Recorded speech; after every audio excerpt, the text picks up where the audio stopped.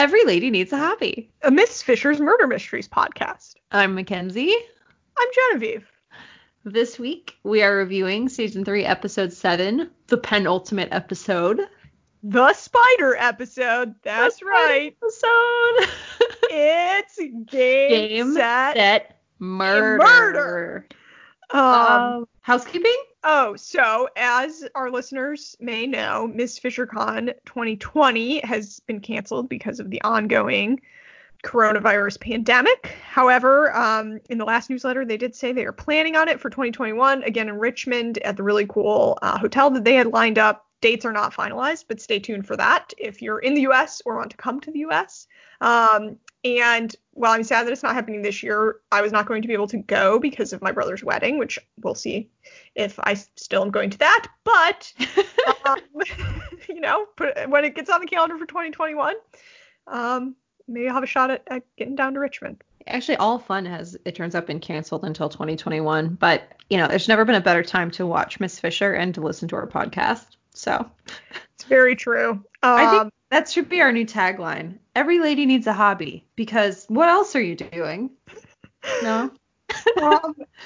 No, I like that. I like that a lot. I think we should definitely make it our new tagline and put it on t-shirt. We've always had high standards here at the podcast, at Podcast HQ, This is a reminder for me to plug our merch, of which we have sold some. So help us sell by buying some. Hobby.com. Please help support our hosting costs, which are not nothing. I personally love my podcast mug, and I drink out of it every morning. And Dan knows not to drink out of it because it's my mug. I just think our logo is really cool. It is. Maddie did a great job on our logo. I love my Miss Fisher, my Every Lady Needs a Hobby t-shirt, and now that I work from home, I can wear t-shirts every day, and on days where I especially want to feel good, I put on my podcast t-shirt, and I think today I'm not just, going to work, I'm also a podcast host. Yeah, I should do that. And then maybe on Zoom calls, my coworkers will be like, "What's that shirt you're wearing?" And I'll be like, "Oh, well, I'm also a podcast host, so just so you know." I had our mug on a conference call the other day, and I was trying to prominently display the logo. Although, seeing as I now work at a radio station where there's professional podcasters there, I'm a little bit nervous to tell people about my podcast, because I'm just know that I have a podcast, but you don't have to listen to it. You actually know what you're doing. We do not.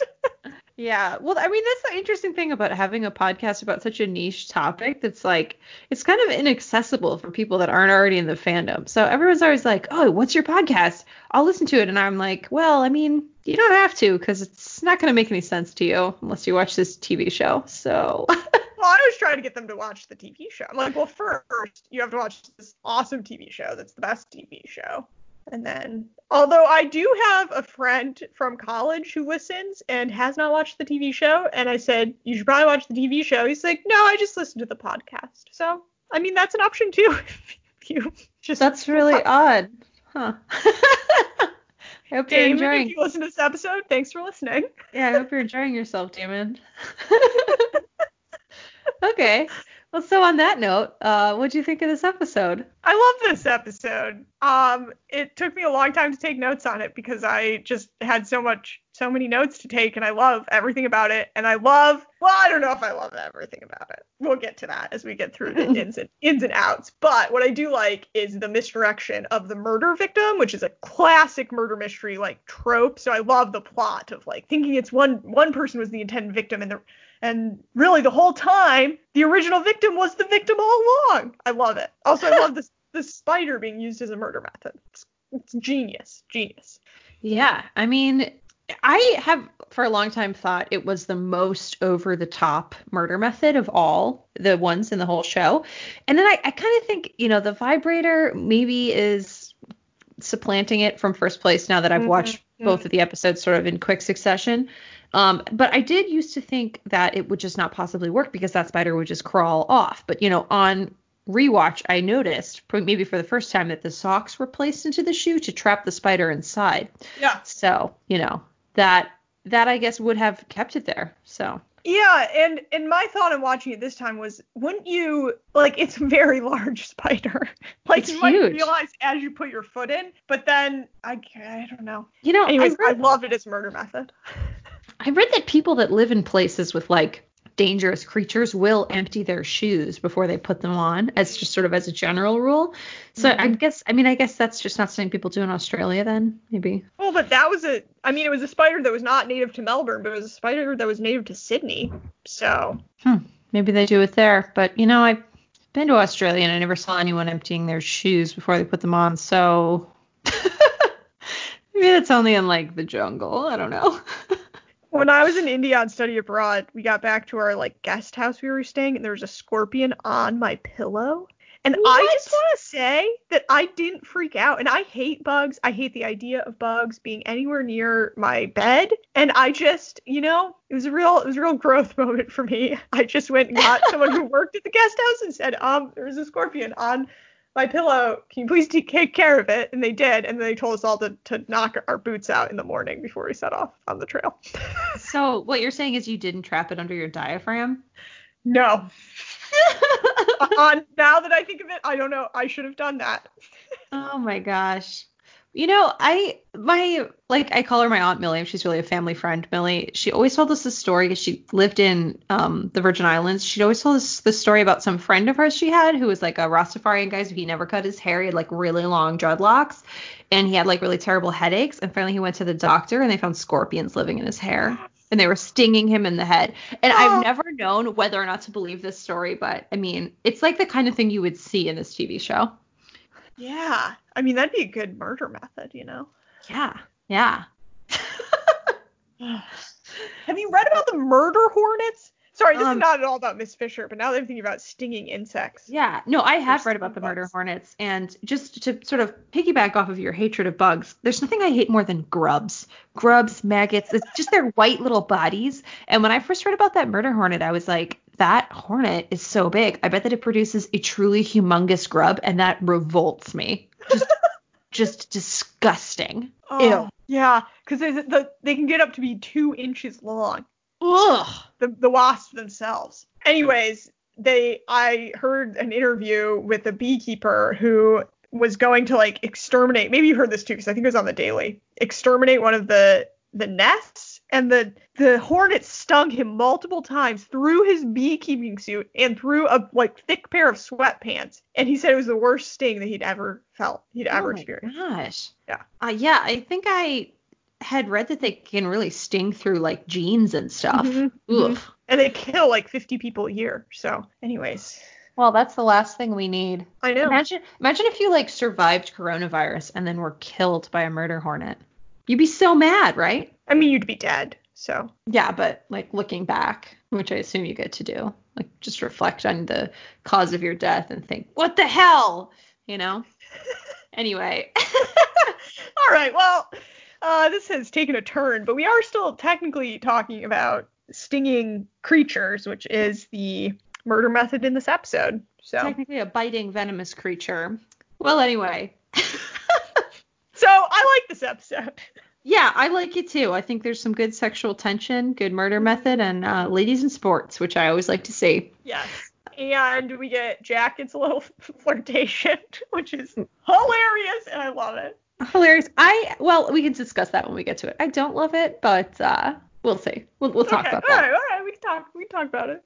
So in the cold open of this episode, we enter a tennis locker room and we see a spider being released from a jar into a little white high-heeled shoe and then held in place by a sock. A woman then enters, removes her shoes, and puts on the other pair with the spider. So she immediately screams, falls to the floor, writhing, and then she immediately goes still, and we see the spider crawling across her lifeless face. It's truly creepy, truly chilling. Yeah. And I think being bitten on the foot by a spider is torture second only to having to play tennis in high-heeled shoes. I was thinking that. I was like, wait, these are the shoes for the tennis? Because they have like a good 1.5-inch chunky heel on there. It's so silly. And then they're like not even playing on tennis courts. They're playing on grass, like on grass courts. seems very challenging. I mean, I've never played tennis, so maybe it's easier in high-heeled Mary Janes. I don't know. I don't think it is. Yeah, God. My only note on the cold open, besides what happens, is that the camera like pans up from her foot to like her lifeless body, and there's like kind of a close up of her knees and her thigh, and I just wanted to say that you can see actual hair on her legs, which you don't see often on TV. And it's not like I don't think it's not like she doesn't shave, but it's like, you know, that little soft hair above your knee that you don't always shave. Oh yeah, yeah. You just see it on camera. I was like, oh right, women are mammals. Women are mammals. Even actresses don't always remove all of their body hair. Yeah. I didn't notice that, but that's a nice catch there. Yeah. I wrote. Yeah. I wrote that I thought the spider crawling across her face looked pretty CGI. It was clearly not actually happening. You don't think it was a real spider? I thought it was a real spider, but maybe I'm just... Well, I think it was a real spider in some of the shots, and then I think it was a real spider that they filmed crawling, but I think that they just edited it to look like it was crawling across her face. Okay. Yeah. Yeah, no, that's probably right. Probably like they had it crawl across a green screen and then face behind it. But anyway, also that spider wouldn't have run across her face. It would have scurried away and hidden. Yes, definitely. But it does make it creepier. Yeah, it was definitely just dramatic effect.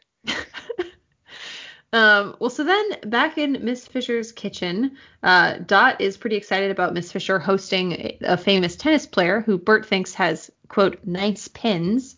I assume that means boobs, but I wasn't sure. I was like, pins? Oh, legs. Legs? Yeah, it means leg. Yeah. Okay, that makes way more sense. I was like, is he talking about her boobs? That makes no sense. I don't know what's wrong. They were so great. They look just like pins. Yeah, like what? I guess I was thinking like bowling pins, but that's worse almost. Legs. Yeah, that makes way more sense. Yeah, because then later we see the photograph and it shows like kind of up her skirt a little bit. Shows a lot of leg. So then Hugh arrives at the house, having just come back from his little fishing trip, and he has tricked his mother into giving her blessing on the marriage and been promoted. Yeah, he has tricked his mother by threatening to marry a Protestant girl with loose morals, which confuses Dot because she's takes things at face value. She's like, wait, what Protestant girl? There's no Protestant girl. She's like, oh, okay. Yeah. And then I had to note, like, imagine putting your job on the line for someone like Hugh, because he says that the inspector threatened to resign if they didn't give Hugh a promotion. And I was thinking, like, not sure I'd do that. Not sure I would go that far. What a boss, though. I mean. Yeah, that's true. Maybe he was doing it more as a favor to Miss Fisher so that her companion. Well, and also, what's his face? Neville, the other constable, was not nearly as good as Hugh. So maybe after a few weeks of working with Neville, Jack was like, all right, we got to get Hugh back at any cost. Yeah, that's true. That's true. Next up at Prudence's, a couple are playing tennis, and that is Constance and her new husband, who is Miss Fisher's old friend, Stanley. Do you think he's an old friend or an old friend?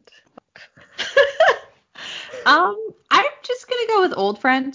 Not yeah, old there seems friend. to be no sexual tension between them. Yeah, especially because Miss Fisher implies that Aunt Prudence was upset that she missed their wedding. So if Stanley is also Prudence's old friend, that implies that, it's like a childhood thing or something. Or do you think he's Prudence's old friend? Oh, what a twist. I would love that. I just have a question because not very long ago, Prudence made the mistake of turning over her home to a women's sanatorium. And it didn't end very well. It ended with murder and an attempted suicide. And what does Prudence do? She just turns her house over to a tennis tournament. She's got to learn a lesson. That's and what true. happens? Murder again. And everyone knows that female professional athletes are totally unhinged. So it's basically the same as having a women's sanatorium in your house. I mean, have you seen them? They're so manly. They're all on steroids. Sarcasm. This is sarcasm, ladies and gentlemen. Wow, tell us how you really feel. Yeah, how I really feel is that I appreciate Miss Fisher's advocacy for women's representation in sports. As a person with huge biceps myself, I get some manly arms. All right. You don't need to brag about your biceps on this podcast. Yeah, I'm just advocating for more jackets to be made with roomier arms for the athletic woman. Miss Fisher would get behind that cause. I think so. Anyways, Sydney and Stanley, not Sydney. Stanley. Constance. Yes. So Stanley and Constance have just eloped, but they cut their honeymoon short to go to the Sydney Cup, which seems odd. And then the whole party heads back to have tea, where they bemoan paparazzi photographer Frederick Byrne, only to have Bert show up and having found the body, and cut to the body scene. Yeah, the music indicates that when Bert appears, that a murder has been discovered. How many bodies has this poor guy found? I mean, yeah, all of these people would be like psychologically traumatized given the number of bodies they stumble upon. And I've never found a single dead body, and I think I would be pretty upset if I did. Yeah, even if it wasn't someone you knew, or at your home or your relative's home. Yeah. Has anyone ever been found dead in Miss Fisher's house? I don't think so. But Aunt Prudence has really racked it up. I mean, we had what's her name from season 1, the maid, right? She was dead in the pool. Mm-hmm. Or she was the groom. Maisie, yeah. Something like that. And then there was 2 deaths during the women's sanatorium phase. And now we're talking about a 4th one. Yeah, and Arthur died, presumably at home. Oh, man. Yeah. No wonder Aunt Prudence is so cranky. Yeah, people keep dying at her house. And then somebody tried to drown her in a bird bath. She's got a ton of trauma. Mm-hmm. Yeah, and she was involved in that mine accident years ago. Yeah. Oof. I guess it's a good thing she was seeing that weird doctor, Yeah, he did seem to be helping her. Specifically about her son's death, which seems like arguably the least traumatic of these traumatic. Yeah. Like he wasn't murdered. Yeah, it was sort of seemed like it was expected. Well, I don't know. Yeah, not saying that wasn't traumatic. I'm just saying it's like different than literally multiple people being murdered on your property. Yeah, which would be frightening. Yes. Anyways, that's not the point. Another murder has taken place. Yes. So back to the locker room, we find out the victim is Belinda Rosewell, who is Constance's practice partner. Jack identifies a spider bite on her foot. And how does Jack know what a spider bite looks like? Just an aside. He just knows. Just one of those things. Yeah. Constance insists that the shoe was in fact hers, so she must have been the intended victim. Or was she? And then the murder weapon emerges, and Miss Fisher shows her true colors, a terror of spiders. Which just makes me think of the movie, and then I was just like, I have to watch the movie again. Good stuff. I love the way that they circled back to that in the movie. But I know, it's so good. Yeah. I just like this scene a lot. I think it's funny that, Miss Fisher is like, oh, I'm happy to let you be the scout, Jack. Mm-hmm. And then she jumps on the bench, and yeah. And then Dot also comes in and has found a broken shoelace in the hedge. Oh, yeah. Probably why she had to borrow shoes. It's a little suspicious that it's in the hedge. They don't really make a lot of this, but it's important. Suspicious. It is a clue. It is a clue. It reminds me of I don't know if you've read Emma, Jane Austen. Yes. Emma, she's trying to matchmake, and so she sabotages her own shoe and throws the lace in the bush so that they have to make some detour or something. I don't know. It's not in the most recent movie, but it's in the book, and that's what it made me think of, except she wasn't trying to kill anyone, so. Right. A little different. I haven't watched the most recent movie, but it's on my list. It is hysterical. You've got to watch it. Dan and I went. I had to bribe him to see it, but he loved it. It's got I forget the actor's name, but it's well done in a way that I think updates the movie for modern times, where the love interest character is not old. Right. Yeah. So I recently reread Sense and Sensibility, and it was so delightful. Oh, I love that book. It's just so good. I liked it more now than when I read it in high school. I think in high school I was like, this is a little bit boring. I was expecting it to be exactly like Pride and Prejudice, and it's just not quite as much sizzling romance, but it's still very good. Yeah, well, also the movie, my favorite movie adaptation, which I think was a BBC miniseries, actually has what's his name from Downton Abbey in it. He Oh. plays Edward Ferrars. What the heck is his name? The guy who plays Matthew in Downton Abbey? Yes. Okay, yeah. Dan Stevens. Dan Stevens. Yeah. Probably more famous for having played the Beast in Beauty and the Beast, but yeah. Anyway, that was a Jane Austen tangent, but yes. But I think there's probably a lot of fan overlap, so. Okay, so Jack is delighted by the information that Miss Fisher is afraid of spiders, and in the next scene he teases her with a fake spider, and she jumps right into his arms in fright. Yes, please. Just right, and his hand is just like right there on her waist. Yeah, he's not holding back there. He's just like, oh yeah, you're leaping into my arms. Why, hello there. And it's not a cupped hand, it's the palm is there. Oh, yeah. It's touching, Yeah. Yep. So, they're of course snapped in this compromising position by none other than the paparazzi photographer Frederick Byrne. I like how when she realizes that the photographer's in the bushes, she turns to Jack and like lovingly puts her finger on his lips. Like, yeah. I was like, why? Yeah, I'm still not sure how to interpret this scene. It's like either at first I thought she didn't want Jack to offend the guy because he was a big time newspaper dude. But then on rewatch, I thought, is she just doing that because she wants the picture taken? Yeah, and then when it comes out in the paper, she's just like delighted by it. She just thinks it's like hilarious. So I'm like, maybe she did it on purpose. Yeah, unclear. Then what is the picture that shows up in the newspaper? Is it the one? It is the one where her finger is right on his lips. Well, anyway. So then in the next scene, I don't want to give this scene short shrift because I love it. It's delightful. Oh, it's so good. And I think it's better when it shows up. But like, I like this scene, but I think it's even funnier because it's paired with the scene of both of them like seeing it in the newspaper. Yes. So then in the next scene, Dot and Hugh are having a little catch up, and Hugh starts brushing leaves off the back of Dot's coat, and that is also snapped by Frederick Byrne. And it does look a little compromising. It's funny how when the photo comes out, they're like, oh no, it looks like you're grabbing my butt, but like he was brushing the leaves off of her butt. So it's kind of like, if you don't want people to see him touching your butt, don't let him touch your butt, I don't know. He was just brushing stuff off her coat. I don't think her coat was even like on her, it was just like sort of hanging away from her body. I suppose, but it's, it's close. Yeah. And anyway.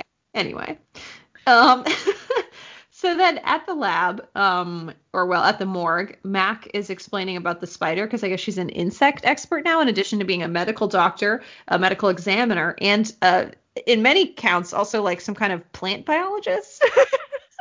A woman of many talents. Yeah. And so we find out that spider was 1, very deadly, and 2, had strong-willed jaws. And Mac also doesn't think that it was an accident that the spider crawled into the bag when they were at the Sydney Cup, because it wouldn't have liked a hot tennis court.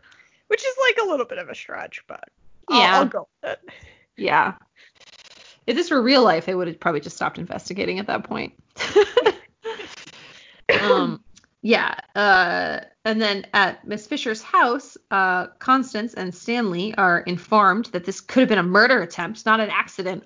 How shocking. Who could have guessed? Certainly not these two that definitely don't already know all about it and maybe committed it. Well, it's unclear if Stanley knows about it yet. Yeah, it's unclear at what point he figures it out. So they immediately try to pin the blame on Connie's tennis nemesis, Angela Lombard, whom Miss Fisher is putting up on a yacht. At first I thought it was her yacht, but then she said something later about how she wants to buy a boat, and I was like, oh, she must be renting this yacht. Yeah.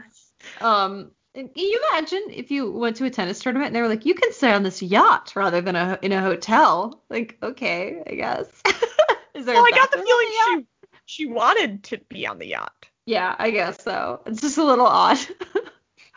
I liked it. I don't like boats that much, so maybe I'm weird. Oh, okay. So Miss Fisher's also going to be hosting a fundraising party on said yacht. We also find out in this scene. She's raising money for female tennis players since the Australian Tennis Association makes women pay their own way, whereas men have their expenses paid. To which Jack says, I didn't realize this was one of your passions. And Phryne says, I have many passions, Jack. And then they sort of like look lovingly to each other's eyes before she goes on this like tirade about women's sports.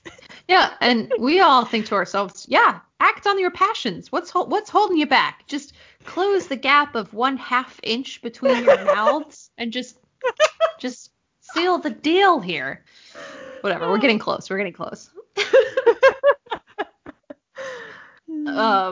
So then at the yacht, we found out Angela Lombard is going, or on the way to the yacht, Angela Lombard is going through an ugly divorce and maybe has a waning career. She's also got a bad fake American accent and is a very bad flirt. Her alibi is that she was having desperate woman. Oh yeah, I love that. She definitely does come off as a desperate woman. Who's your fella? Who's your fella? Yeah. Ugh. I feel like this character had a lot of potential, and I don't love what the actress did with it. I don't like the direction she went.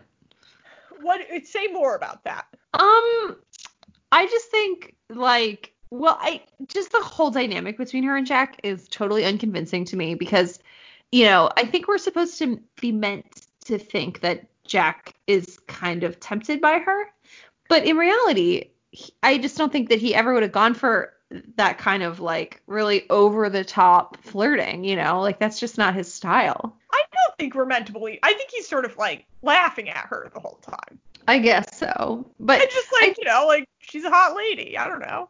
That's true. But so what I don't like that the actress did is that just the way she talks, like, I think part of it's also the script, like, who's your fella? Like, I don't know. They don't talk as far as I can tell, they don't use like old timey Australian language. Not that I would recognize that if I saw it. So I don't know why I don't know. I just think it sounds out of place to hear this like old timey American like talk. Yeah, I think it's like exaggerated for emphasis. Yeah. Well, anyway, her alibi is that she was having boat sex with Terrence Lawson. Below deck, if you know what I mean. If the boats are rocking, could also just be waves.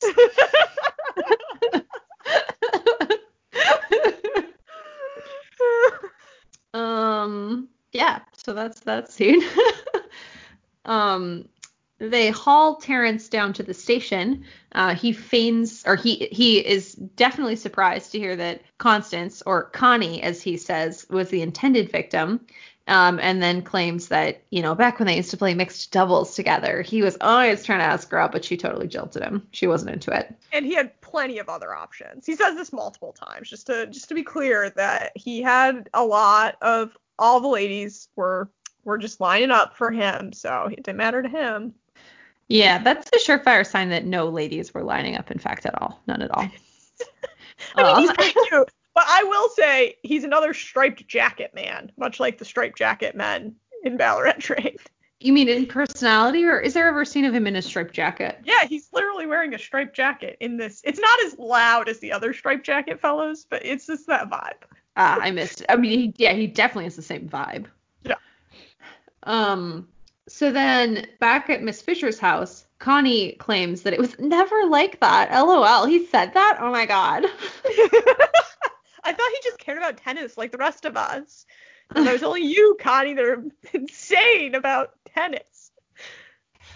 And insert tennis innuendo here. He wanted to touch your racket. I don't know. I got nothing. Pitch a few balls. I don't know. Serve it. I don't know anything about tennis. Also in this scene, she goes on and on about how much she loves tennis and claims that she's a little bit sick, and so she's drinking her own special tea, which is obviously a clue. Yeah, well, she also dots like, oh, I love your dress, which is a very beautiful dress. It's like the white dress with the red embroidery. And she's like, well, it's a bit snug at the moment. And we know that anytime this specific type of information is garnered, specifically about women's clothing fitting them snugly, it means there's a hidden pregnancy. Oh, yeah. I mean, that we also see.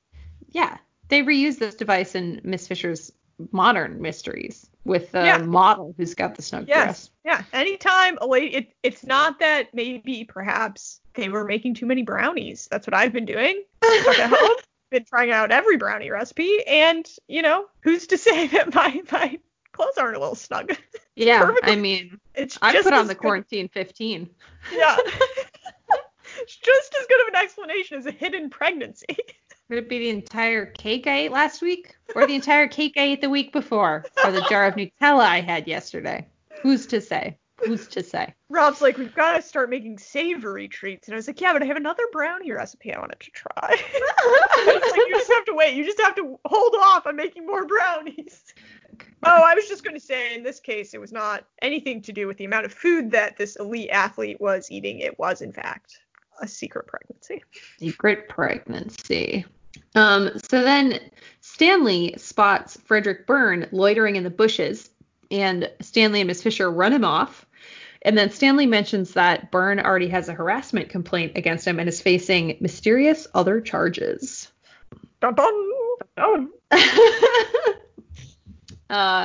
So next up at the station and at Miss Fisher's house, the tabloid exposure that Frederick Byrne has exposed them to is receiving differing reactions. Miss Fisher thinks that their best angles have been captured, whereas Jack thinks he's about to be served. Although he looks grim, but I think there's a little smirk hidden behind it. I don't know. Yeah, it's certainly not the reaction he would have had in season 1. Mm-mm. He's amused for sure, and also forbidden from solving cases with civilians. But he has a solution for that. He has a very ready solution for that, which, oh my goodness, this just warms. It's so cute. It's so adorable. Yeah. So the solution is that Jack is making Miss Fisher an honorary constable, and he pins his special badge on her in a very sexy manner. And it's his police badge from when he was 10. Very cute. Very It's like, cute. how did he just have that at the ready? Like, it must just be something that, like, he keeps in his desk as, like, a little memento, and then it was exactly what he needed. He was saving it for Buffalo Bill all this time. What does that mean? Well, was he going to give it to Buffalo Bill? Oh, like, if he ever met him? All right. Is Buffalo Bill the same as a buffalo, like Wild Buffalo, or wait, Wild Bill Hickok? Was that the same guy? I think I made this up. Let's see. Well, he died in like 1917. Okay. All right. So could have been something Jack was into when he was a kid. Yeah. That's probably, yeah. Interesting. But yeah, the police badge warrants a lot of very, very slow caressing pinning of more than once this episode. A lot of just a slowly placing it on her collar and sort of just getting a little caress in there. Extremely sexy. Yeah. Yeah. And unfortunately, they couldn't just close the gap. They couldn't carry it forth, but so close. Alas, until next week.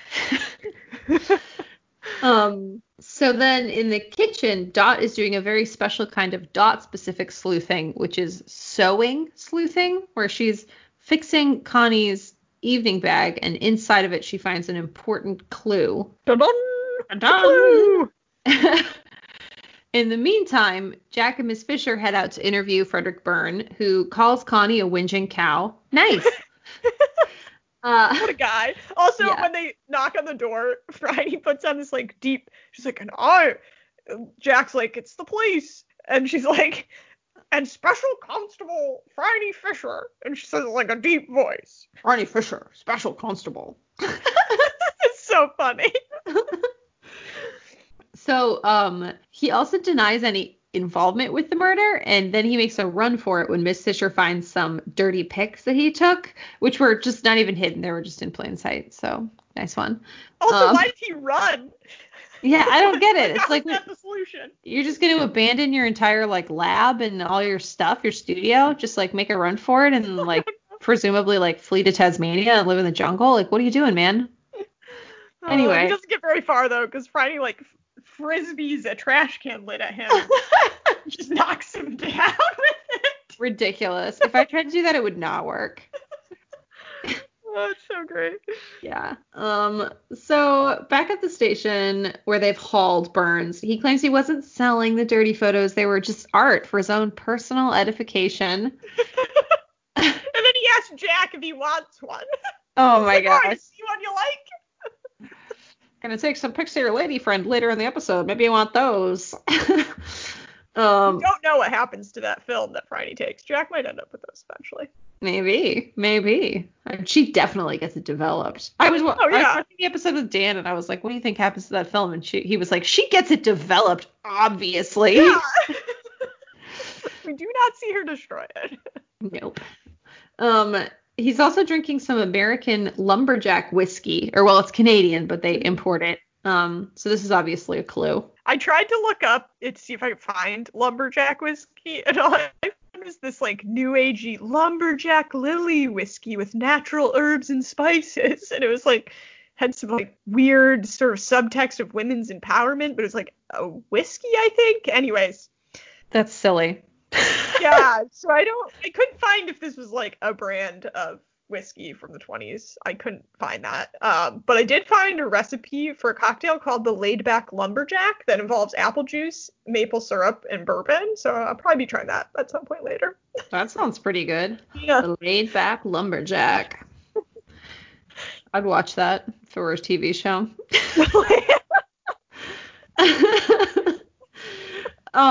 So they obviously think that he got this lumberjack from Angela Lombard, the American, which for me just brings up just a whole series of questions about Angela Lombard.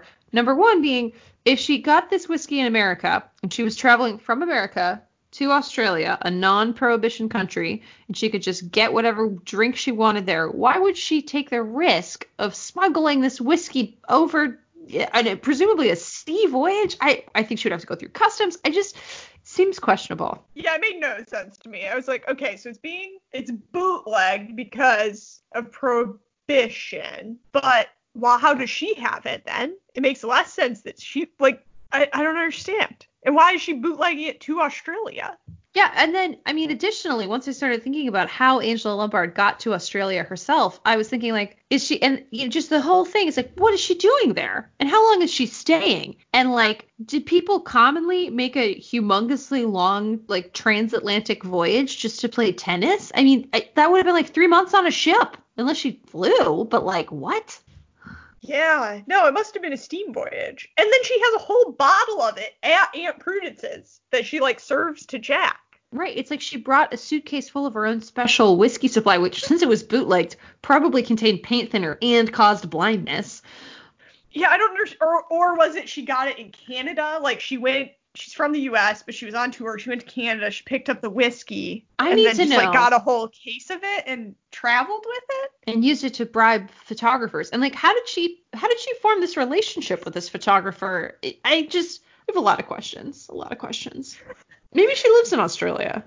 I don't know. She's definitely American and, like, is getting a contract with that American tennis shoe company.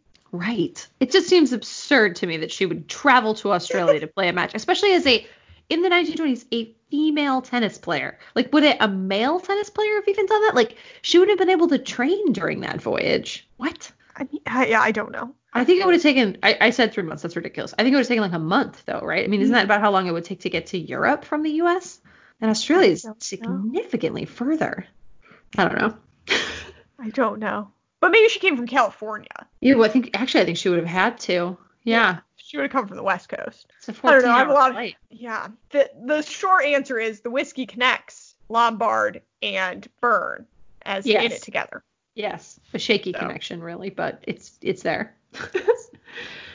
So then at the station, Hugh is checking out racy pictures of Constance in the newspaper, and he is caught in the act by Dot when they turn the page and discover the handsy photo that was taken in a previous scene, and Dot is just distraught over this. A handful of fun. Oof. Yeah, I think you should have gone with Copper Cups of Feel. That's a better one, but Handful of Fun is pretty good too. Yeah, and then just, as an aside, the clue she found in the handbag turns out to be an autographed picture of Terrence. What? Sounds like Connie has been lying. Somebody's got a secret. Yeah. So then Terrence is interviewed. But also when they bring Byrne in, it's right after Hugh sees the photo and he sort of like confronts him about it. Oh yeah. Manly. And then Byrne is like, well, it's not my fault if you can't keep your hands off each other, which is just hilarious given that Dot and Hugh barely ever really touch each other beyond like their chaste, like chaste kisses, which probably involve no tongue. Yeah. Well, I don't know. Franny did give Hugh that book on kissing, so that's true. I've gotten things a little more advanced. He's been gone for months, so who knows? Who knows? So Terrence is questioned next, and he brushes it off, saying that Connie dumped him. They were tennis mad kids back in Horsham, and then she dumped him out of the blue. And next thing you knew, she was married to Stanley. That's his story, and he's sticking to it. He also throws in another mention about how he had plenty of other options because who wouldn't want to get with him? I don't want to go out with you anyway. I have lots of other girls that wanted to go out with me. God. Ugh. God, gross. Ugh. God. So then Connie, when questioned, claims that she just panicked and lied because Franny is such close friends with Stanley. And she claims that she kept it a secret also she kept it a secret generally because she and Terrence were intimate. And then my question is kind of shocking. Yeah, I guess, but like, how would anyone have found that out just because they were dating? Yeah, I don't know. Like, it seems like Terrence could have claimed that either way, you know? Yeah, I don't understand that, but. Well, anyway, Connie says that she was confused and went away for a while and then realized that she had been in love with Stanley the whole time. Did she go away for, would you say 9 months? Would you say it might be about the amount of time she was missing? Yep. So, which they sort of hint at that, but never establish it. Anyway, she leaves around Easter and then comes back and I guess it would help if I knew when this show is taking place, but I don't know that they established that. Yeah, I don't think they do. Probably says in the newspapers, and I just need to be more observant.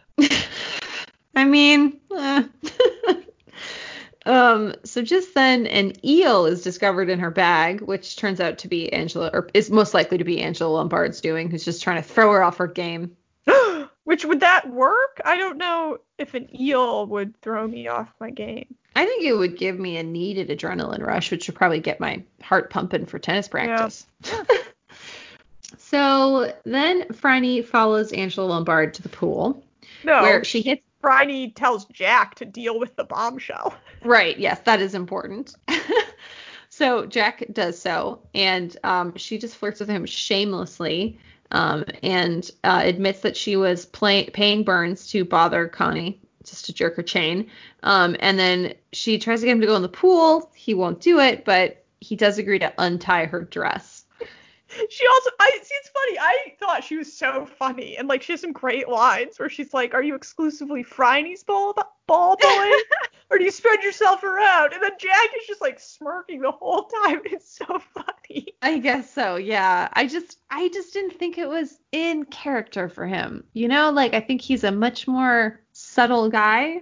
Like he's very he doesn't subtle, flirt right? back. It's all just facial expressions. But he unties her suit very slowly, and he has sort of a look on his face, like he's kind of enjoying it, and then he's sort of smirking, and it's like I felt like they were trying to imply that he was into it, and I just didn't think that the character of Jack Robinson would be into it. I think he would just find it annoying. Yeah, I took it as him being amused and sort of like taking his time doing that just to like kind of mess with her. Which I guess that isn't really in character for Jack, but I don't know. I interpret it as not him so much going along with it, but him just being like, wow, this lady is a lot. It's kind of funny. She is a lot. I can't help but contrast it to the only other like Jack love interest that we've had, which was Conchetta. And Rosie. Yeah, that's true. But they had already been married, so it's sort of a whole different dynamic. But, you know. But Conchetta was like actually like that was serious, you know. Yeah, that was just serious. Like some tennis star that is obviously a huge flirt that is flirting with literally everyone who he knows is already hooking up with Terrence and is just like teasing him about being in the paper with Franny. I don't know. I just took it as him kind of like laughing about it, like quietly inside. I guess I just think he would have only laughed about it inside privately and not like shown any of that to her. But I don't know. I guess he does say perhaps another time when she asks him to go swimming. Right, yeah. Dan was like, oh man, like we'd get to see him in his swimsuit, and I was like, buddy, we've already seen him in his swimsuit. There's a seaside episode. And his swimsuit is not that exciting because it's a weird baggy wool, like full body affair. Yeah, they should have gotten him a better fitting swimsuit. So then back at the house, Miss Fisher is getting ready and comforting Dot, who is very upset about the fallout from this tabloid photo. But Miss Fisher convinces her that she needs to go to the cocktail party and hold her head high. I also just think it's ludicrous that Hugh's mother says she can no longer wear white to her wedding. Oh my! Well, everyone knows you can only wear white if no man has ever touched your butt before. And like the photo, she's like fully clothed in a long, like very, very covering jacket. And his hand in the photo isn't even touching her. It's just sort of like, you know, you can tell it's just ridiculous. Yeah, I think maybe the implication is just that while Hugh's mother has agreed to the wedding, she is still disliking of this Catholic upstart. Right. So then Dot leaves the room and a spider begins to crawl up Miss Fisher's robe. I love this scene. It's so funny. And because you never see Miss Fisher rattled, and she's trying to call up for help, and she's just sort of whispering because she's so terrified. And then she does ultimately seize control of the situation and uses an ingenious trapping technique to get that spider trapped under her diaphragm. It's so cool. Yeah, it's so good. It's just so funny. Oh, yeah. So then Jack and Hugh arrive on the scene to help remove the spider. And Miss Fisher discounts the theory that it could be Stanley, and they find a scrap of what could be tennis whites in the window. So they think maybe it was Terrence who snuck through the window. And Jack reports that Angela Lombard was reading some sort of document. So that's what he discovered. And he discovered an envelope for the Blue Spruce Tennis Shoe Company. Oh, right. Urgent on it. Right. Yes. I'm also it's hilarious at the beginning when Jack and Hugh first show up and Hugh's like taking notes. Oh my god, it's so funny. So the spider, the intruder was there, and then it was trapped under and Brian's like an internal device, and he's like internal device, and then he's like figures out what it is, he's like writing his notes. It's so funny. Oh my god. And then Jack is just smirking the whole time. And then Jack is like, Collins, and makes Hugh take care of it. But don't worry, Jack. You'll be handling that diaphragm soon enough. You just have to cross the Moroccan desert first. This is the best scene in the whole show. I mean, in the whole episode. It's so good. One of the best in the whole show. The spider starts like moving, and the diaphragm sort of like scuttling along the floor. So how do you think they achieved that? Do you think they just had it tied to a string and someone was pulling it? Yeah. So funny. And then Jack also tries to get an invite to this cocktail party. Maybe he's just loose this episode. He's just real loose this episode. Yeah, he wants to go. Well, maybe he just really wants to investigate. He's just jonesing for an investigation opportunity. If you know what I mean. Yeah, I do. I don't know. Maybe it is. Maybe he is like more interested in Angela than I thought. Maybe he just wants to see her again. Yeah, maybe he wants her to see him in a tux. I mean, yeah. Well, so anyway, at said yacht party, I appear to have written in my notes, Dot looks extremely dowdy in a dumb little cape. Okay, forgot that was my opinion. Yeah, she's a little like it's a little too much. Yeah, I don't love it. Yeah. But Miss Fisher sends her off to distract Angela so she can investigate, and Angela calls Dot one racy dame and gives her cheers for being seen in the paper making out with her fella. Which, like, were they making out? Is that what they called it? This old timey folk? No, they weren't making out. Yeah. By any definition of making out that I've ever heard. I think she's just needling Dot. Yeah. But Dot, it seems to be sort of like we're supposed to think Dot is pleased to hear people cheering her on for this, you know? I'm not sure that it works. I think she's just embarrassed. I don't know. Yeah. Yeah. But it's kind of all we ever hear about it, so it's like almost the resolution. Yeah. So next we see Miss Fisher witnessing Constance wiping something off the bodice of her dress, claiming that she spilled champagne. Suspicious. She sneaks into the cabin. I also have noted looking stunning in a black evening gown, and finds the document in Angela's bag. But just then Terrence comes in and commences flirtation while Miss Fisher tries to hide the document surreptitiously. Well, I would argue that Phryne starts the flirtation. Because he's like, true. what are you doing? And she's like, just admiring the cut of your jib. That's true. Oh, God. I love that phrase. I think it's so funny. The cut of your jib. I think it's weird that, like, when she's like, are you staying here? And he's like, no, I'm just keeping track of my few belongings. Like, what a weird thing to say. Like, I'm a very eligible bachelor. By the way, I carry around all my stuff in a suitcase because I'm so poor. Like, what? Yeah, I didn't get why he was doing that. Yeah, or why he would admit to it, you know? Yeah, I don't know. I don't know what that was about. Yeah. Yeah, I was so bothered by this that I wrote down the quote. I don't own much. I like to keep it safe. I don't get it. Like a bag lady? I don't know. Anyway, the point is Miss Fisher at this point spots a rip in his tennis whites. So. It's a clue! Yeah. Then Angela, just as they're cozying up together, Angela interrupts jealously and then brags to Miss Fisher about her liaison with Jack, untying her dress with his strong, manly fingers, which, like, to be honest, yes. But hard agree. And then this is my next beef with this whole Angela Lombard thing, which is that Miss Fisher is like, oh, it's so much better when he does it with his teeth. Which is like, does she really have to stoop to this level where she's lying to imply that she and Jack have this, like, relationship that they don't have yet? I just think it's out of character. I don't know. All right, I'm going to disagree. I thought it was hilarious. I think Phryne's like leading into, like, they're in the paper together, like, and she obviously kind of staged that photo. I don't know. I think she's claiming her territory, and she, like, I don't think she sees Angela as a threat, but she's like, oh yeah, all right, I see what you're doing, and I can do it too. All right, yeah. I guess I was sort of contrasting it again with the Conchetta dynamic, where Miss Fisher was like, well, I suppose in this situation, Angela knows that Phryne is the Jack love interest, whereas Conchetta had no idea. So Phryne was like just pretending that it wasn't like that, which was ruthless, honestly, and just like pretty savage.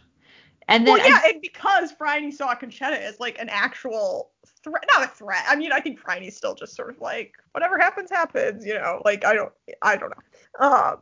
But it felt a little bit like, you know, if somebody was like, you know, if you wanted people to think you were dating someone and so you like lied about it, like, yeah, he's a great kisser, I would know, you know what I mean?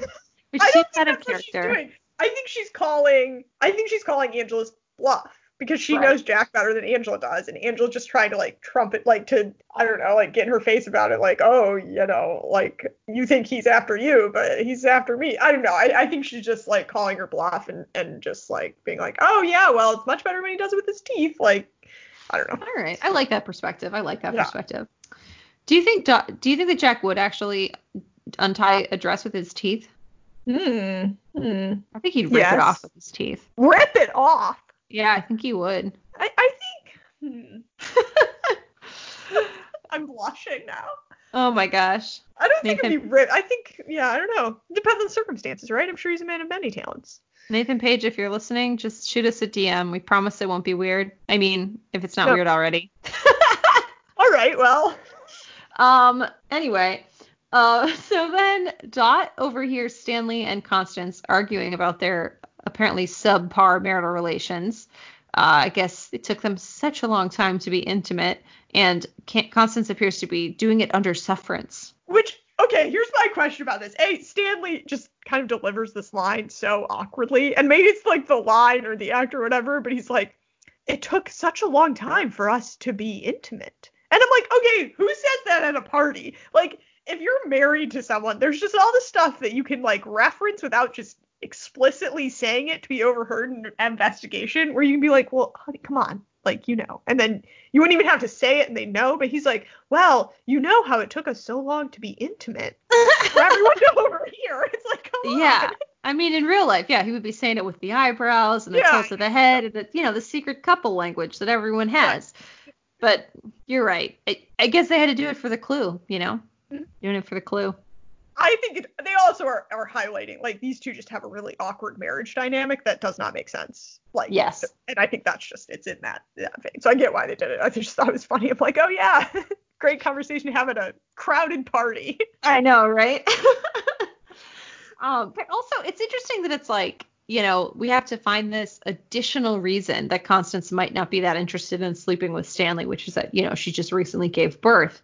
But like, also, it seems kind of clear that she married him for his money because she needed someone that could support her tennis career. And that is just as good of a reason, I think. Like, she just doesn't like him that much, Yeah. in that way. But anyway, there's no time to discuss this new clue because Terrence has to be hauled into the station. And he's been set up, so he's getting real short end of the stick. Yeah. Not to spoil who had the worst week, but Terrence doesn't have a very good week. Yeah, it's pretty bad. So in Jack's office, he informs Miss Fisher that the spider found in her bedroom was in fact not deadly and teases her with it mercilessly. But she reveals the contract she stole hidden in her garter, and so that he won't show it to him until he puts that damn spider away. And she like has her dress pulled up, and his eyes linger longer than is like strictly necessary. I just want to point that out. Yes, they linger very obviously. Yeah. Yes. And she leaves the dress up longer than is necessary. Oh yeah. So the document turns out to be an endorsement contract with the Blue Spruce Tennis Company, which is most likely a Mormon company, which would imply that Angela needs to be a little bit less promiscuous. And also that she needs to win all her matches. So that could be a motive as well. Yes. And then Miss Fisher acts a bit jealous about Angela Lombard. It's true. Well, I think, I take this all as being teasing, where she's like, oh, did she mention this before or after you helped her out of her dress? But then she sachets out of there so aggressively. She's just really like, I'm just swinging my hips and I'm a hot ticket too and blah, blah, blah. I don't know.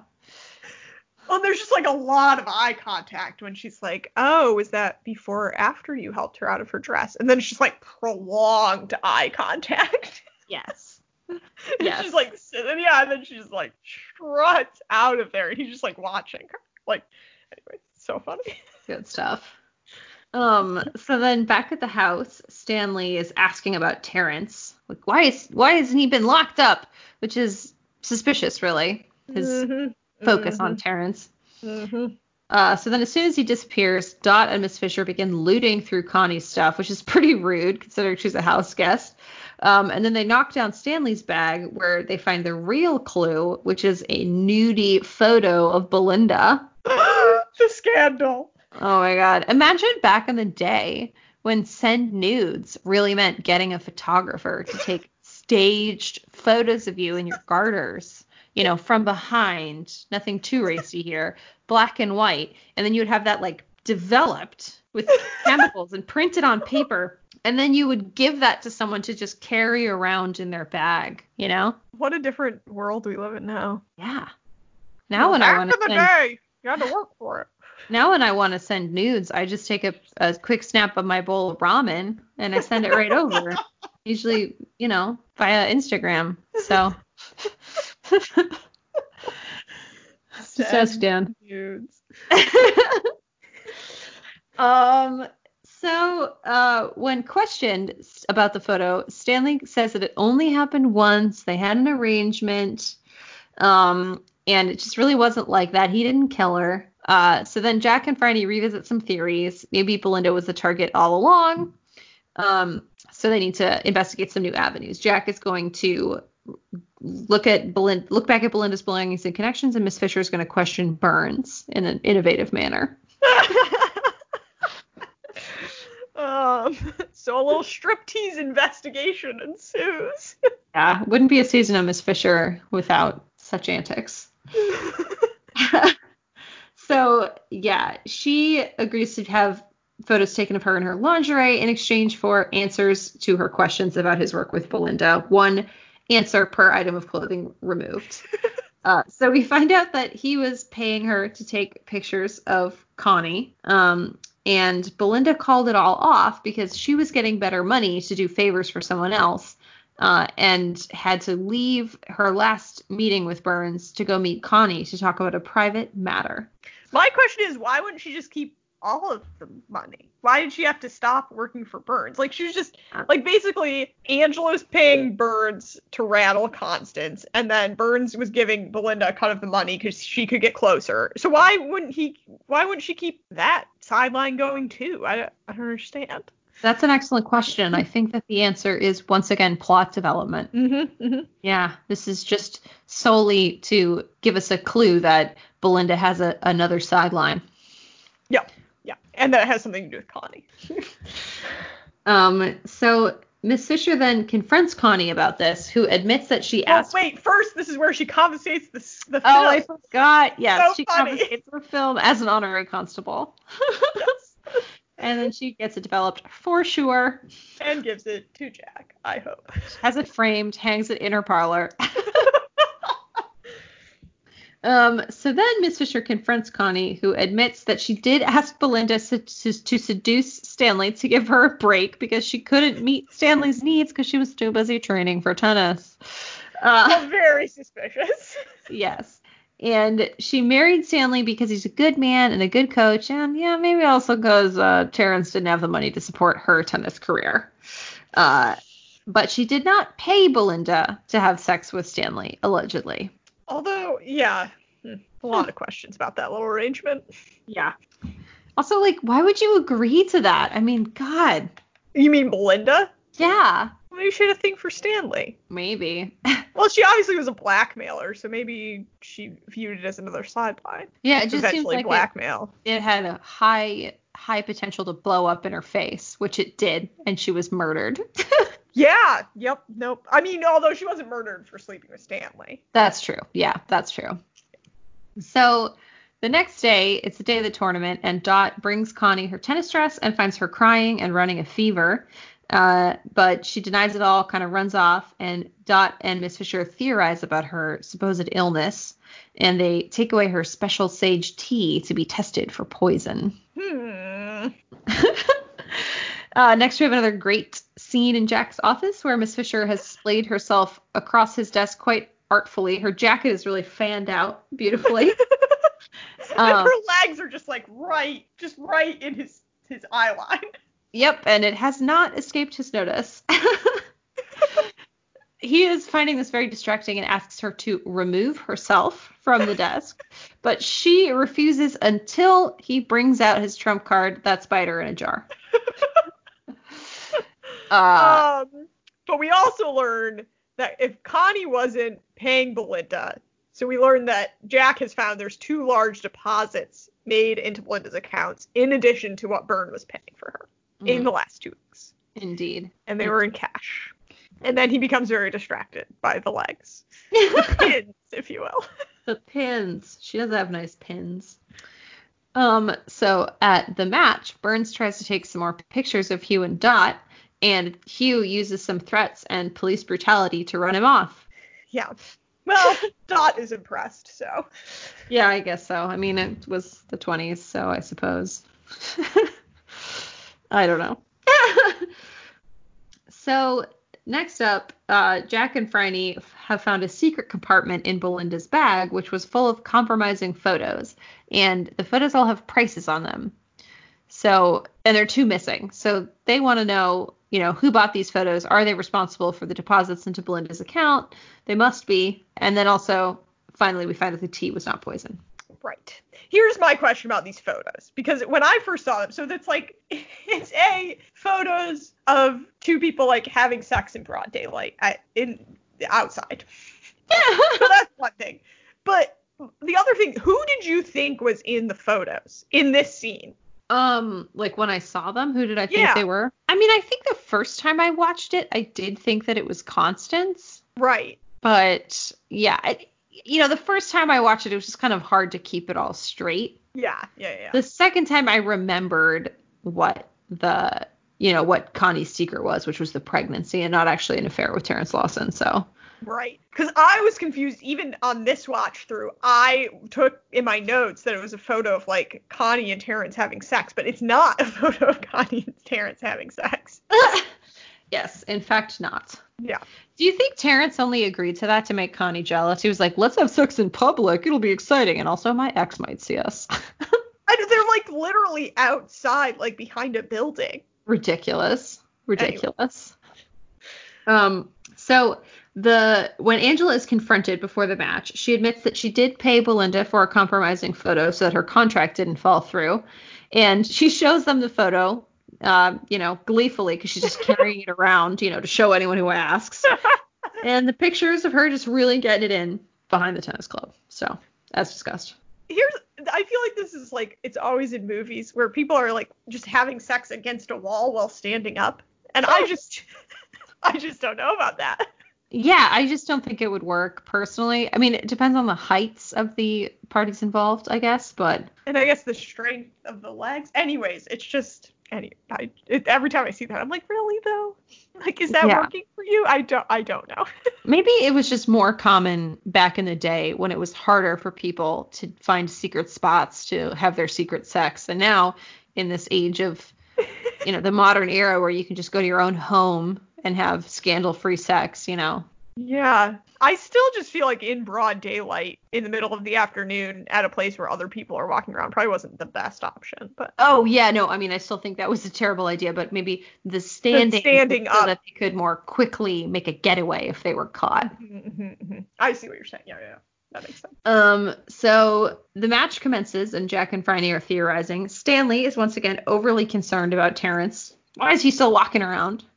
Connie is performing poorly and looking ill. Mm-hmm. So the photo that Angela has is photo number 11, but they know from Belinda's notes there are 12 photos, and Angela is like, I only bought one. So the question is, who has the other photo? Indeed. So they take a closer look at photo 11 to see what might be in the background, which is Connie holding her dress, which she, has lactated on, I guess.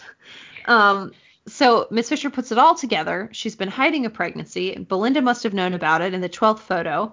And so they confront her and they tell her that she has to fake an injury and throw the match or they will haul her off in front of everyone. So she does that and Angela is declared the winner. Dun-dun! Congratulations, Angela. So Stanley, once again, last-ditch effort to throw the blame on Terrence, but Miss Fisher finds obviously fake spider bites on his wrist. I mean, not obviously fake to Miss Fisher, but I think, the makeup department could have done a better job there. Also, just very conveniently placed that, like, Miss Fisher was able to see. It's just, like, anyway. So silly, yes. What a convenient clue. Yes. So he admits that he knew about the murder and was trying to protect Connie, and that's why he placed the spider in Miss Fisher's room to cast blame on Terrence. Miss Fisher lays out the evidence. Connie was pregnant with Terrence's baby and was trying to cover up evidence of it. She paid Belinda £100 for the photo with evidence of her pregnancy, but then killed her anyway just to be sure. She has a little meltdown. Tennis is everything! And then Terry's like, wait, we had a baby? What happened to it? Please tell me. Where's my baby? And then I have noted that they really should have picked someone with more muscular arms for this role. I just thought the actress who played Connie and also the actress who played Angela, they didn't look like professional athletes to me. Although I will say, so I think now we're like athletes just have, like female athletes specifically have bigger muscles now than they used to. Like if you watch old gymnastics from back in the day, they're just little sticks and they're just like throwing themselves around. Whereas now, like you watch Simone Biles, like she's very muscular. Oh yeah, I follow her on Instagram. She's jacked. Yeah. So but I think people were doing less impressive feats back then, so they probably didn't have to be as fit. And I think it's just like different nutrition, different physical fitness regimens, and like I don't know. Yeah. Totally. I think it's I don't know. I think it's realistic that they wouldn't have been like Serena Williams, like jacked. Like I guess so. But she just had little stick arms, and I thought she would have like just at least a little more definition, you know? Well, so anyway. She was gonna be the champion of the world. Champion of the world. And really, it's a sad tale that this unplanned out of wedlock pregnancy could have derailed her career. So this is actually a sad tale of the consequences of a lack of rights for women. But anyway. Right. She still didn't have to commit the murder. The murder was extraneous. The murder was unnecessary. Yeah. So then Angela tries one last time with Jack, and he turns her down, obviously. She says, if you ever get tired of Miss Fisher, want to play ball, I'll give you the best game you've ever had. After you take a 1 month long voyage on a steamer ship to America, and then we will spend one magical evening together, and then you can get back on your boat and go back to Australia, an additional month's voyage. So maybe that's why he says, I think we both know that's a challenge I won't be accepting. Because I can't get that much time off of work. Too much steamer travel involved. I get very seasick, so I will not be doing that. So then Jack and Franny play a little tennis on the lawn, raising the question, did he pack his tennis whites in his bag? Or how did that happen? Yeah, because it does seem to take place directly after this, and he is wearing different clothes, so. Perhaps Aunt Prudence had a spare set she could loan him. Maybe he keeps a pair at Aunt Prudence's. Maybe he does. And there's just something very sexy about this little tennis game that they play. There's a lot of like exclamations and heavy breathing. Yeah. Yes. They're just hitting that ball back and forth. So he beats her at tennis and then revokes her temporary constableship for shoddy paperwork, but she gets to keep the badge because she earned it. And this leads to yet another just like gentle caressing pinning of the badge on her dress. Indeed. At this point, Dan said, oh ho, he's going to put a pin in it. And then that wasn't enough, so we followed it up with Jack wants to give Franny a poke. So, yeah. Dan? Yep. All right, you ready for the murder recap? Yes, I am. So ready. All right. Constance Burrows, a great lover of tennis, had an inferior human affair with fellow tennis player Terrence, which resulted in a tennis-disrupting pregnancy. She breaks up with Terrence, left the game for a while, secretly set the baby up with a new home, and married her coach, Stanley Burrows. However, it wasn't so secret because her understudy, Belinda, had been set up by obnoxious paparazzi Frederick Byrne to spy on Connie and take compromising photos of her, as well as throw her off her game. Byrne was being paid by Connie's rival, Angela Lombard, to antagonize Connie because Angela needed to win every match in Australia for a contract she would get with a Mormon tennis shoe company. However, Belinda's snooping around yielded much more lucrative and dangerous results. She photographed Angela having broad daylight sex with Terrence, but also snapped a photo of Connie with her baby. Angela paid for the sex photo so it wouldn't get out to the Mormons, and Connie paid for the baby photo. But Connie got scared. She smuggled a venomous spider out of Sydney in a jar, sabotaged Belinda's shoes, put the spider in her own shoes, and offered to lend them to Belinda. This made it appear that Connie was the intended victim and pointed to Angela or Terrence as the murderers. However, Connie's husband Stanley found the jar, put two and two together, and decided to help cover it up by putting another spider in Franny's bedroom and trying to frame Terrence for it. All of this illusion was not good enough to fool Dream Team, Jack and Franny, though, and they got to the bottom of it. Game set and murder solved. Done. In the books. Done. So your recap raised a couple of questions for me that I forgot to ask previously, which was, number one, how on earth did Belinda get a photo of Constance with her baby? Because didn't she go away to have the baby and then just like have it adopted and then come back? So like, was Belinda there? Yeah, that is not explained. Okay. My question is, how did Belinda find this like terribly venomous spider? Or not Belinda, Connie. How did Connie find this like terribly venomous spider to put in a jar? Oh my God, yeah, exactly. How did she do that? She certainly didn't go hunting for it and trap it. It could have bitten her, herself. Um, why would a Mormon company in the 1920s want to hire a female professional athlete? You think they would have been totally anti-female professional tennis player. I mean, they're out there running around, showing their legs. Just, it seems unwifely behavior to me that the Mormons would not have supported in the 20s. Yeah, that's a good point. But they were a tennis shoe company, so I guess business is, business is business. Yeah. Well, anyway. I mean, I think the real answer to that is plot, because this is why Angela had a motive for buying the racy photo off of Belinda. That's true. Yeah. I think if we were talking about like true reality, it likely would not have mattered the religious affiliation of the company. Just any company would not have wanted to sponsor such a scandalously behaving woman at this time in history. Yes. No, that's and honestly, probably more true. Perhaps still in this day and age, you might lose your Nike sponsorship for being photographed having public sex in broad daylight. Yeah, I don't think that's ever recommended for any sort of profession. Yeah.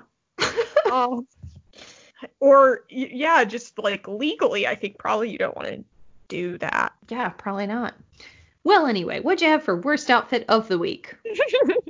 I had the yellow jacket that Franny wears in the beginning. I really don't like it. Oh, I didn't notice it. She wears it in like the first, quarter. It's like a yellow jacket, but it's like sort of fuzzy. It looks like old curtains. I'm not a fan. Gross. I had Dot's dumb little cape from the yacht party. Just really unflattering on Dot. Yeah, and just like sort of the wrong vibe for an afternoon cocktail party, but what do I know? Yeah. What about best outfit? I had the white tennis dress from the last scene. I also had Franny's tennis sweats. It's just so flattering and just a beautiful dress. But the black evening dress from the yacht party was also a contender. Yeah, well, and I love the pink sparkly like shawl that she wears with that dress. It's just like stunning. Yeah. Can you imagine wearing an evening gown to like an afternoon party on a boat? Literally no. I can't imagine many of components of that scenario. Yeah, I mean, first of all, I've never been invited to a yacht party, but mainly I was just commenting on the times in which people just wore three-piece suits for their everyday, and then they had like different tuxedos that they would wear for different occasions. Anyway. Best week. So I actually wasn't really able to come up with a clear best week. What did you have? I put Jack as a clear best week for the following reasons. Number one, he finds out what Miss Fisher's weakness is, which is like, it's a big deal. And, comes in handy in multiple occasions in this episode and later in the movie. And, yeah, and also he like gets some flirtation action from this like ridiculous American, which he seems amused by. And yeah, it just really seems like things are moving along with Franny. That's true. You're right. He does have a very good week. All right, I amend. Jack, best week. Who'd you have for worst week? Oh, definitely Terrence. Poor guy. Yeah, I had a really hard time deciding between Terrence and Stanley because they both were just really ill-used by this woman, Connie. In Terrence's case, he was dumped and insulted and also lost his baby that he never knew about. In Stanley's case, he was sort of married for his money and as a cover-up, and then also ended up like committing a crime because of his love for this woman who just really didn't deserve it. Yeah. But see, I guess I was less sympathetic to him because of the crime he committed. I suppose, yeah. But he's going to be prosecuted for that, Yeah. Rough. No, definitely both of them had a shitty week. Yeah. For sure. Skill of the week? I put tennis, even though she does lose to Jack, but it's still a skill. I couldn't play tennis. I don't know how to play tennis, so. I can't keep track. The scoring system is very confusing to me. Know. I put spider trapping. With the diaphragm. Yeah. All right, murder method. I had X Ash A12 for murder method.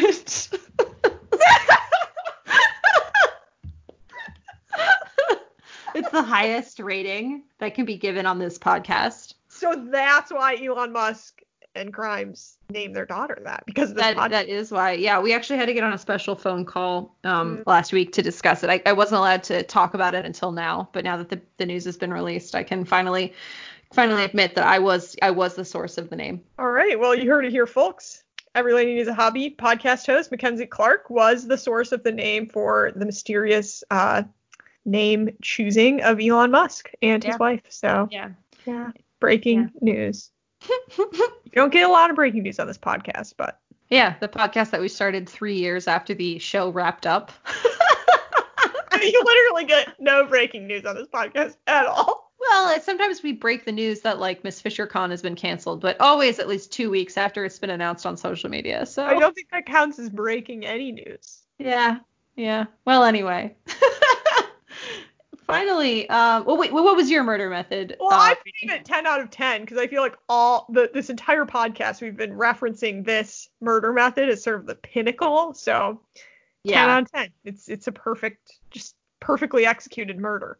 I like that. Creative. Yeah, a 10 out of 10. A return to the true rating system after weeks of exaggeration and jokes. Just a clean, honest 10 out of 10 for the spider murder. Yeah, keep it basic. Keep it honest. That's what we're all about here. Honesty, integrity of our rating systems. Indeed. And on that note, I would like to reveal my sexual tension rating of 9,000. I knew it. We lasted for 2 seconds. Well, So I decided for sexual tension to stay straight-laced, honest, hearty rating of 9.999999999. I like it. Now, did you round that, or is it a clean 99999, or does the decimal point continue and you just cut it off just for the sake of? Yeah, no, it's nines for infinitely. Okay, it's nines all the way down. Nines all the way down. So we literally could not be closer to 10. Yeah, much like Jack and Franny's faces could not be closer to one another. That's how close the sexual tension rating is to 10.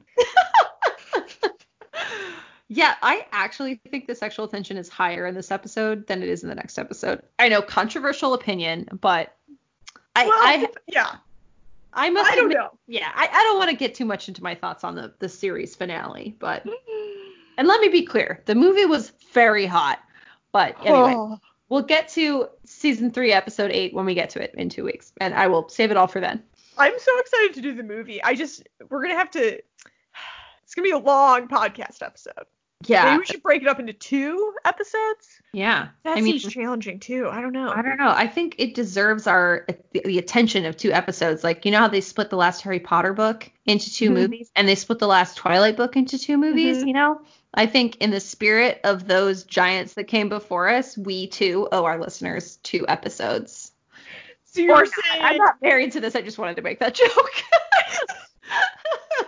Or consider this, The Hobbit, they broke into 3 movies, so maybe we should make it into 3 episodes. I think they just did that to make money. Right. Which is why we're doing it too, because of all our sponsors. Yeah, I mean, just think of the sponsorship opportunities for 3, 4, even 5 episodes dedicated to the movie. Yeah. Might have to finally respond to Blue Apron and MeUndies.com. They're just banging down our doors wanting to sponsor us.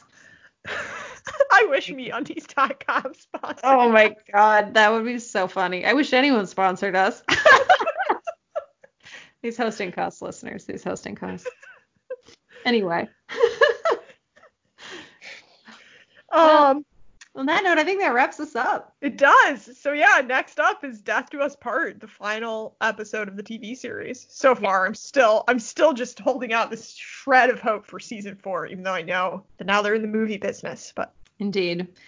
And, listeners, if you do have suggestions or requests for us for a format or what we should cover for the movie episode, send them our way. We'd love to hear from you. So you can contact us through our website, everyladyneedshobby.com, or through our Instagram, which is also Every Lady Needs a Hobby, also on Twitter, and we are also on Tumblr. So you can find us in any of those places, and you can shoot us a message, and we love to hear from you.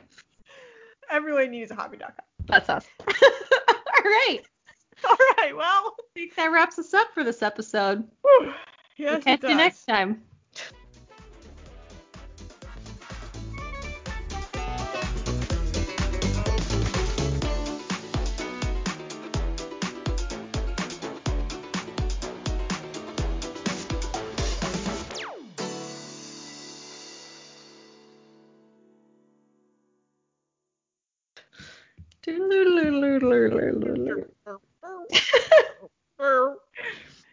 Well, and the moral of the story is go to MeUndies.com and use promo code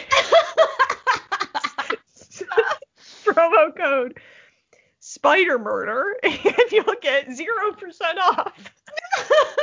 And if you use the code Spider Murder, people will know that we sent you. If you use the code SpiderMurder, you will get an error message that says this code is not valid. Go to if you sent us hate mail, go to MeUndies.com and use the code hate mail, and they will charge you more. 10% more will be added to the price of your undies, and they'll send you a defective pair.